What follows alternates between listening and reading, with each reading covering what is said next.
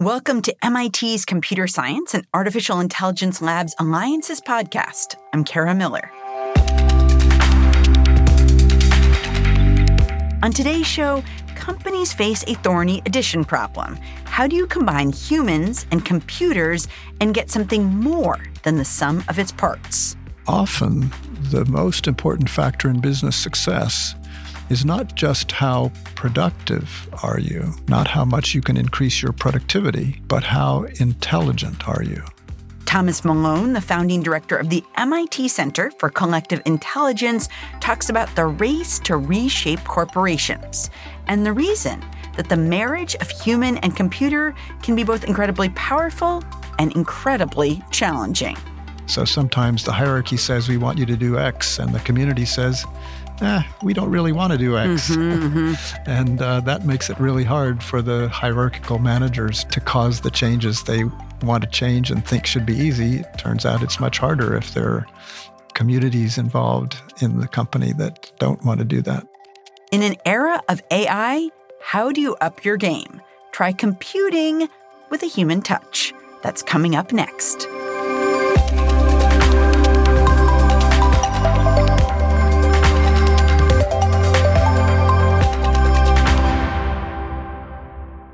Think for a minute about Starbucks at 7:45 on a Tuesday morning. Super busy, people lining up, orders pouring in from mobile phones, baristas looking at screens, talking to each other, handing out chai lattes and cappuccinos, and you've seen this before. Most of us look at that scene and think, steamy chaos. Tom Malone, on the other hand, sees what he calls a supermind. Which, by the way, I use that word to mean groups of individuals. They can be people, they can be computers, they can be combinations of both. I define the supermind as a group of individuals acting together in ways that seem intelligent.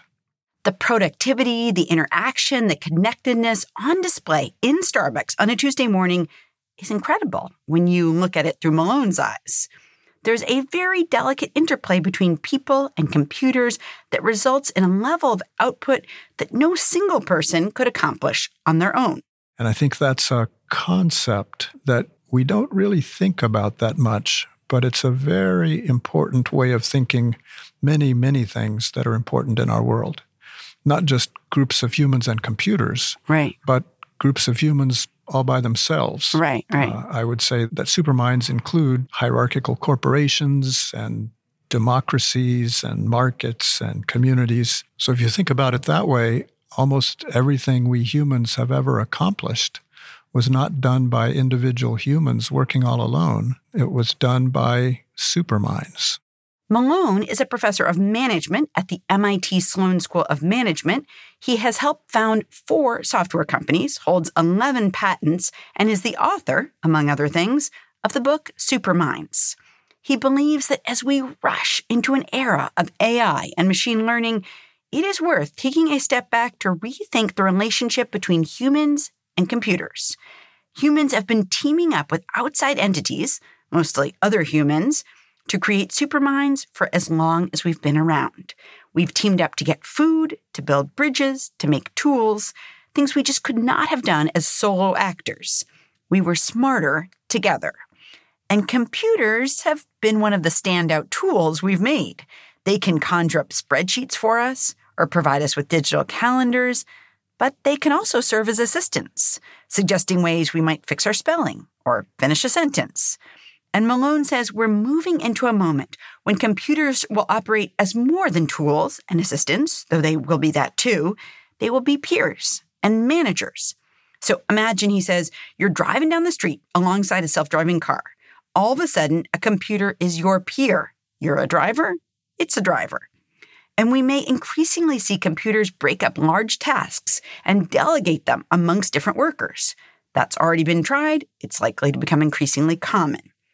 Malone consults with businesses around the world and believes we are far too concerned about being displaced by computers. But we spend too little time thinking about working with computers to create ever more powerful superminds. It's not people or computers that we have to think about. It should be people and computers. So we shouldn't be thinking about how many jobs are computers going to take away from people so much. We should be thinking more about what people and computers can do together that could never be done before. So if we I want to talk about that, but just let's stick for a minute with the concern. How much do you hear from business leaders, or could be more from middle managers, about that worry that, this time is different? And there's been particular concern about AI, I think, in the sense of like, well, maybe this is a technology that will really eat into white-collar work in a way that, for sure, we've seen factories automate and we've seen blue-collar jobs that have been lost. But maybe this is a different pool of people this time. I just wonder what you hear in terms of concern. Well, I think that's not just hearing, but I think it's true that the new technologies, especially generative AI most recently, will change the work that many white-collar workers do, not just blue-collar workers, though it'll change some of that too. So I think that part is true. People certainly talking a lot about it. I think a lot of people are worried about it. But I think we worry too much and perhaps in the wrong way. Okay. Many people's jobs will change, and in ways that will probably make the jobs more interesting. Some people's jobs may go away altogether, but I think most of those people will find opportunities to do more interesting jobs.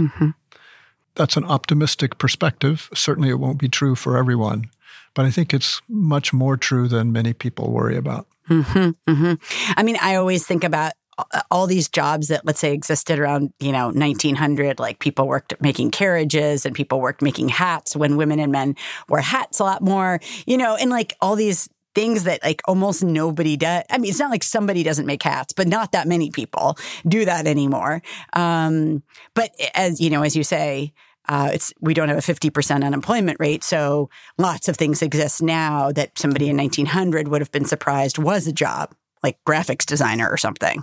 Exactly. Yeah.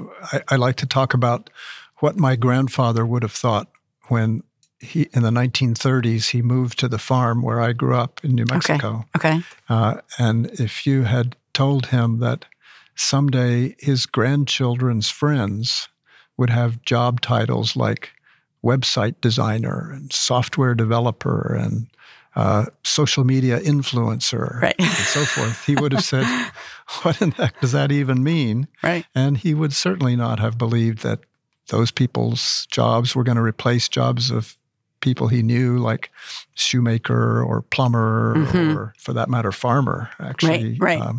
As you probably know, in 1800, about 90-some% of the U.S. population or employment was in agriculture. Today, it's less than 2%. Wow. So part of why this is hard for people to think about is that it's easy to imagine the jobs that could be destroyed because they exist today. You may know people who have them. It's much harder to imagine the jobs that will be created because they will seem as strange to us now as the jobs that we have today would have seemed to my grandfather. I'd love to talk, if we can, about a couple of specific situations in business where you feel like the Supermind approach has been applied. It can be in different sectors or whatever, but so we can like really bring it down to that concrete level. So let me start with Google search. This is not a new example, but I think it's one that illustrates the kinds of things that are possible. You might think of Google search as a purely technological thing. Right. Let's start by observing that Google search would be of no use whatsoever if there weren't a bunch of information on the internet created by humans that the Google search technology could index and then help you search. So Google search is not a purely technical device or invention. It's an invention that only has value because of the combination between humans creating information, technology for organizing and helping to organize and search that information, and humans using that information. Right. In a somewhat similar way, ChatGPT, which again people think of as a technology taking stuff away from humans, ChatGPT couldn't exist, wouldn't begin to have the value it does if there hadn't been millions and millions of pages of text and other material on the internet that ChatGPT could learn the patterns in. And those pages were created by humans. Right. Again, something that we might be tempted to think of as pure technology isn't that at all. It's a synergistic combination, or the result of a synergistic combination of what people can do and what computers can do. I know you work with a lot of companies. I wonder if you think that there's a difference between the way that kind of, we might call them like digital native companies like a Netflix or an Amazon that sort of was born in a pretty recent moment and they were almost born to work on computers versus, or obviously there's much older companies when you think about finance, you think about automotive companies or oil and gas or whatever. Do you feel like there's a difference in how those two types of companies think about human-computer collaboration? There's certainly a lot of differences in those kinds of companies in many ways. It's kind of a well-known phenomenon in the history of business that companies kind of take on a character that is in some sense determined by the era in which they were founded. For instance, I just heard about a study very recently about companies that were founded in the last 3 to 5 years, where it said that they had much higher proportion of their workers who worked at home or even lived far away from whatever offices the company had, much higher than in companies founded in an earlier era. So I think that's just one of many examples of the ways in which new companies very often take advantage of the new technologies that are then available at the time they're founded, and they're able to do that in a way and without as much difficulty as companies founded before who've already built up their kind of habits, their cultures, their structures based on an earlier generation of technology. Oh, and I guess the key point I wanted to make is that I think that even though it's often said that we need to be, and often believed that we need to be innovative in technologies, I think it's perhaps just as important, or maybe even more important, to be innovative in the ways we use those technologies to organize work. In other words, it's just as important to invent new kinds of organizations as it is to invent new technologies that make those organizations possible. Just as one kind of simple example of that, think about Amazon. Amazon, in a sense, invented, they weren't literally the first person or first company to do it, but they, in a sense, really did invent what we think of as modern online electronic commerce. That was a new way of doing things, a new way of organizing things. It couldn't have existed without the internet and the databases and so forth. But those technologies alone wouldn't have had nearly the value they do now if there hadn't been inventions like the kind of online electronic commerce that Amazon pioneered. And now we have companies in more and more industries that, are almost more a tech company than they are a company in that industry. I mean, some people would say, for instance, that Tesla is not just an automobile company, it's really more of a technology company. Well, and I think it's a really important point because in some ways, I wonder if you worry about gaps opening up because you gave the example of Amazon.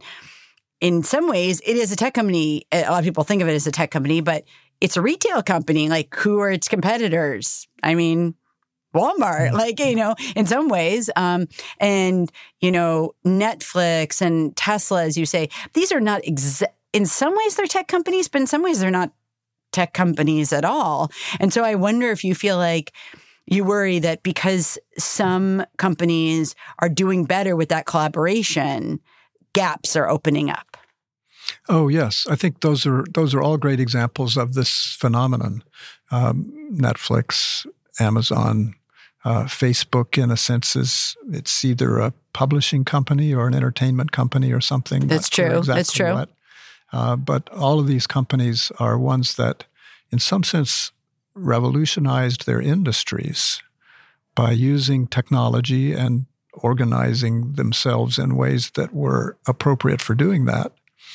They revolutionized their industries by inventing a new way of organizing work that took advantage of computers in ways that would never have been possible before.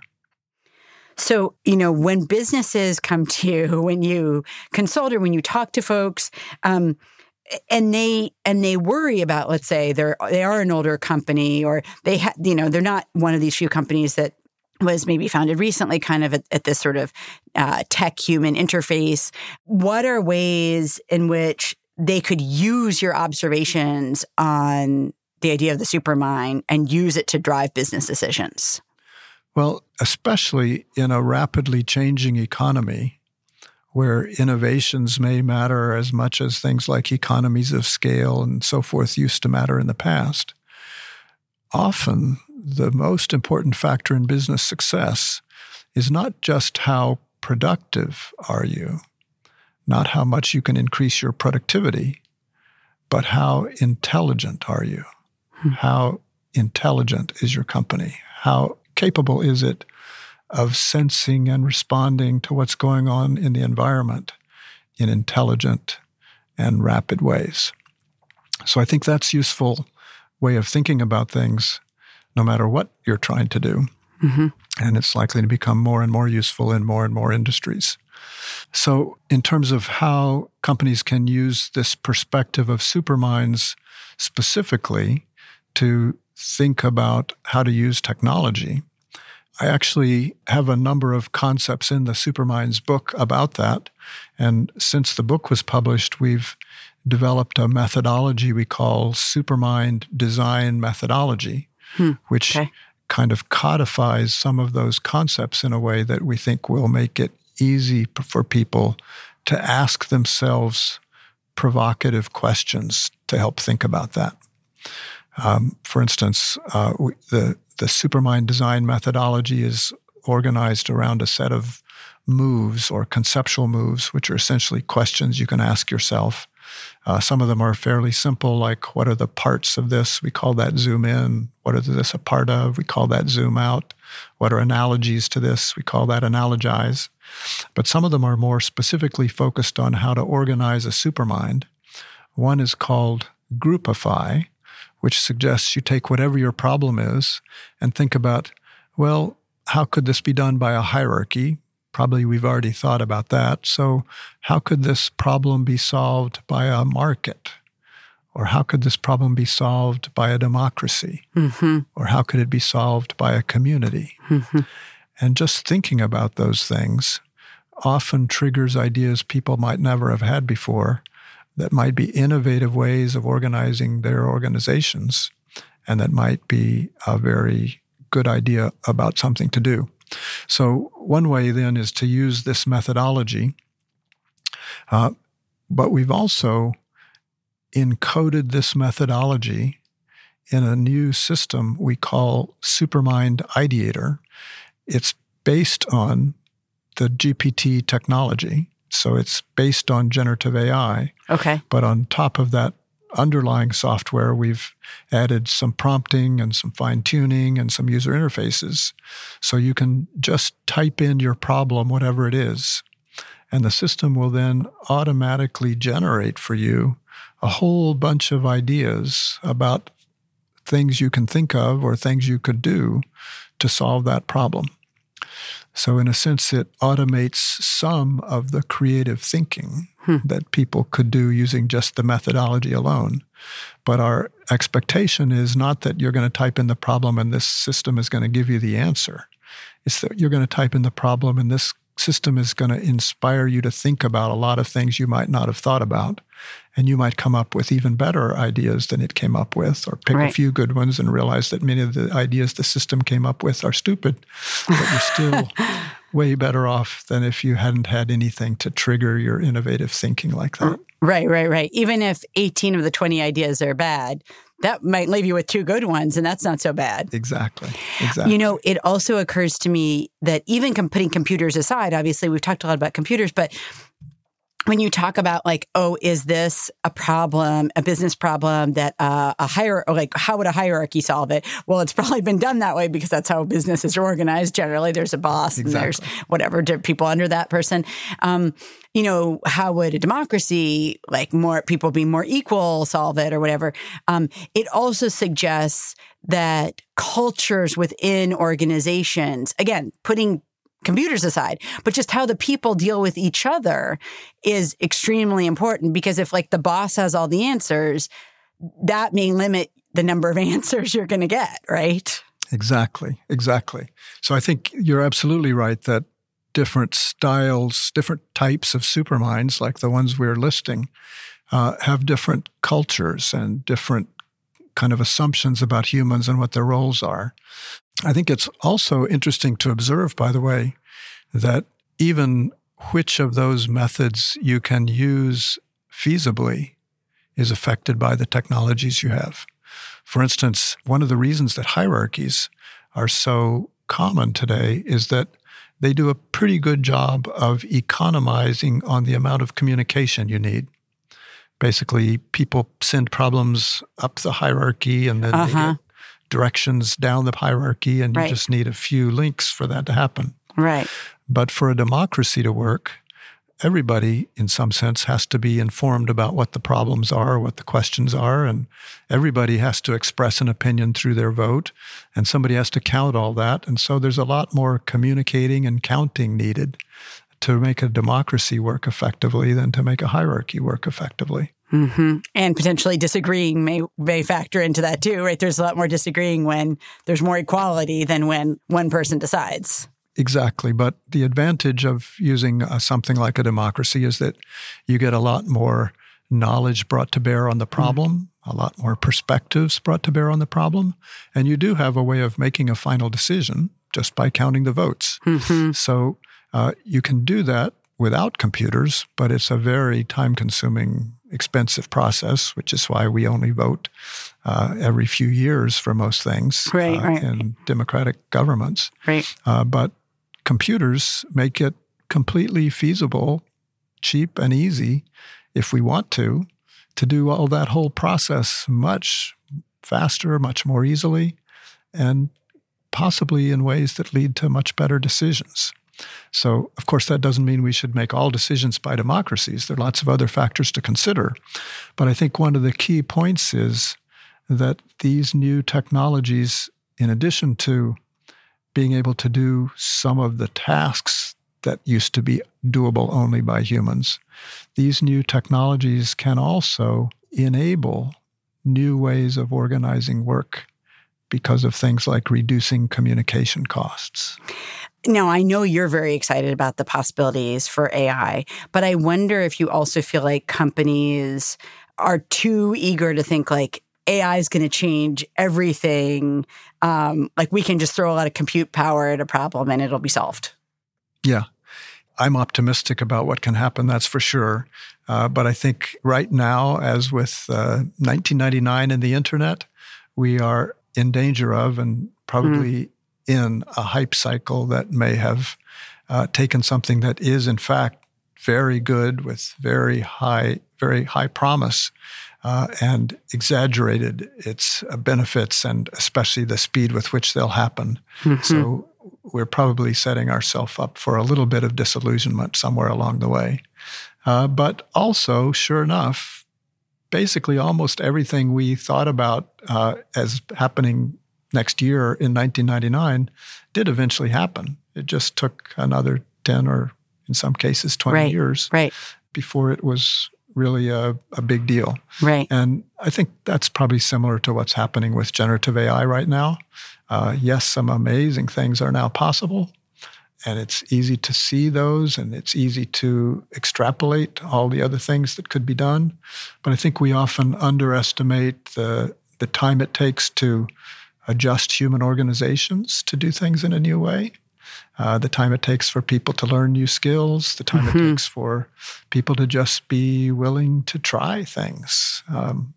Not everybody wants to be a first mover. Right. So I think there's real value there. I think the companies and other organizations that don't take advantage of this are in danger of being left behind.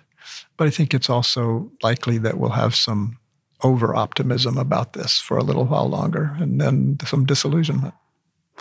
Do you think it's going to be hard for leaders to get their companies to buy into a really new way of thinking about and using technology? Like, is that transition both in terms of people adjusting to a new approach, but also maybe learning as part of that, things that they don't know right now?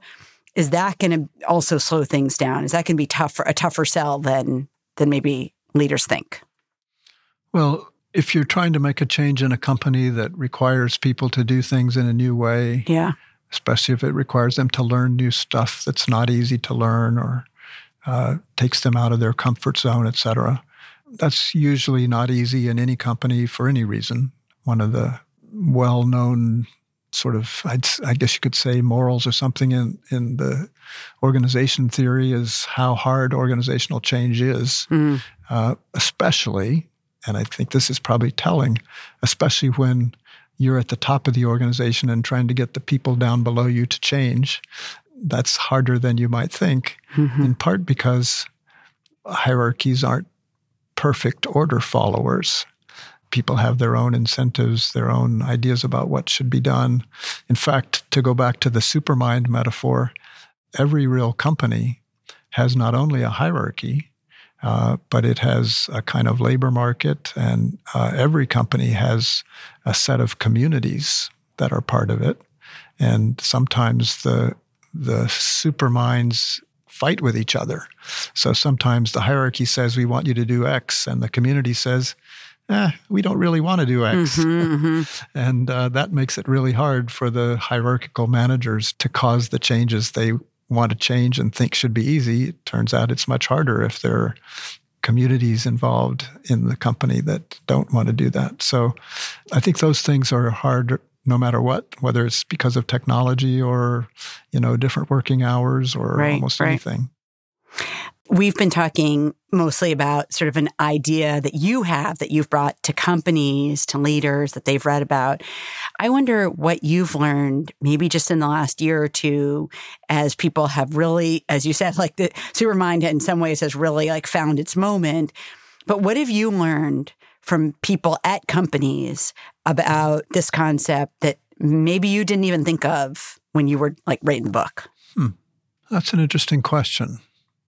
I can tell you one thing we've learned, maybe two things, from our research that's been surprising to me. Okay. One is we thought that it would be easy to combine people and computers in ways that led to huge improvements in performance. It turns out to be a lot harder than I thought to do that. We've been doing experiments and measuring that, and yes, you can find improvements, but often you find, in fact, we've looked at other people's studies, and we often find that you combine people and computers and it does worse. Interesting. So I think for me, it's certainly too early to say it's a bad idea to combine people and computers. That must be wrong because there are examples where those combinations are amazingly powerful, and we've just been talking about some of them today. Lots of others we could talk about as well. But I think it means it's harder than it seems, and I think it means in part we need new theories or new guidelines for when and how to do this. So I don't have all the answers to what those are. We've got some ideas that we're playing with that I think are very promising. But I think that's one thing I've learned. Another thing I've learned, and this is more from our research than from people on the ground, but it is that it's surprisingly hard to evaluate these things, especially when you're talking about not how many spreadsheets did you complete this week, but how good is this advertising copy? Or how good is this short story? Or how good is this image, this picture that's been generated? Of course, you know that's not trivial, but it's turned out to be surprisingly hard to do good evaluations, I think. Yeah, that makes sense. In terms of what have I learned from talking to people on the ground, I guess I've been surprised at the variety of comments I hear. Some people I talk to say, oh, we thought about doing this and it's just not working, not going to work. And I hear other people say, wow, I use ChatGPT for everything now and it's incredibly helpful. That's so interesting. I think we still have to find our way in terms of where the real opportunities are. Right. I have a final question for you, which is a little tangential, but I think does fit into some of what we've been talking about.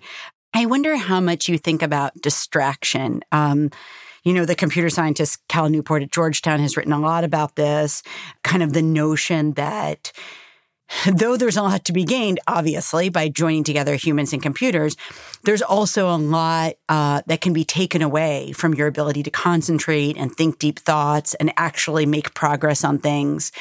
And I wonder, if you think about that kind of trade-off of that we're more and more always plugged in, but does that subtract something from our abilities? Yeah, I think it's a very good question. Many of our technologies today, like mobile phones that have newspapers on them, and they have little things that come up every time there's a headline that you might be interested in that shows you on the lock screen. And, I find myself checking the newspapers several times a day at least. Right. When I shouldn't be doing that, really. I probably check my email much more often than I need to. Yeah. So I think it does affect our productivity. In some sense, of course, we could always just say, oh, no, I'm not going to do that. But it's hard to not do that. In this particular case about distractions from mobile devices, we are unfortunately fighting against the power of a market in which very wealthy companies have lots of incentives to capture our attention, whether it's good for us or not. Right. I think that actually has another moral to the story, which is the reason this happens is because those wealthy companies are supported by advertising. So their real customers are not the users, they're the advertisers. Right. If we had a different business model, like if they were supported by subscriptions rather than advertising, they'd be much more motivated to do what their actual users wanted them to do. Right. And so that's an example of how the kind of supermind in play can have a big effect on the outcomes that arise. Thomas Malone is director of the MIT Center for Collective Intelligence. He's also Patrick J. McGovern Professor of Management at the MIT Sloan School of Management. Tom, thank you so much. This is great. Thank you. My pleasure.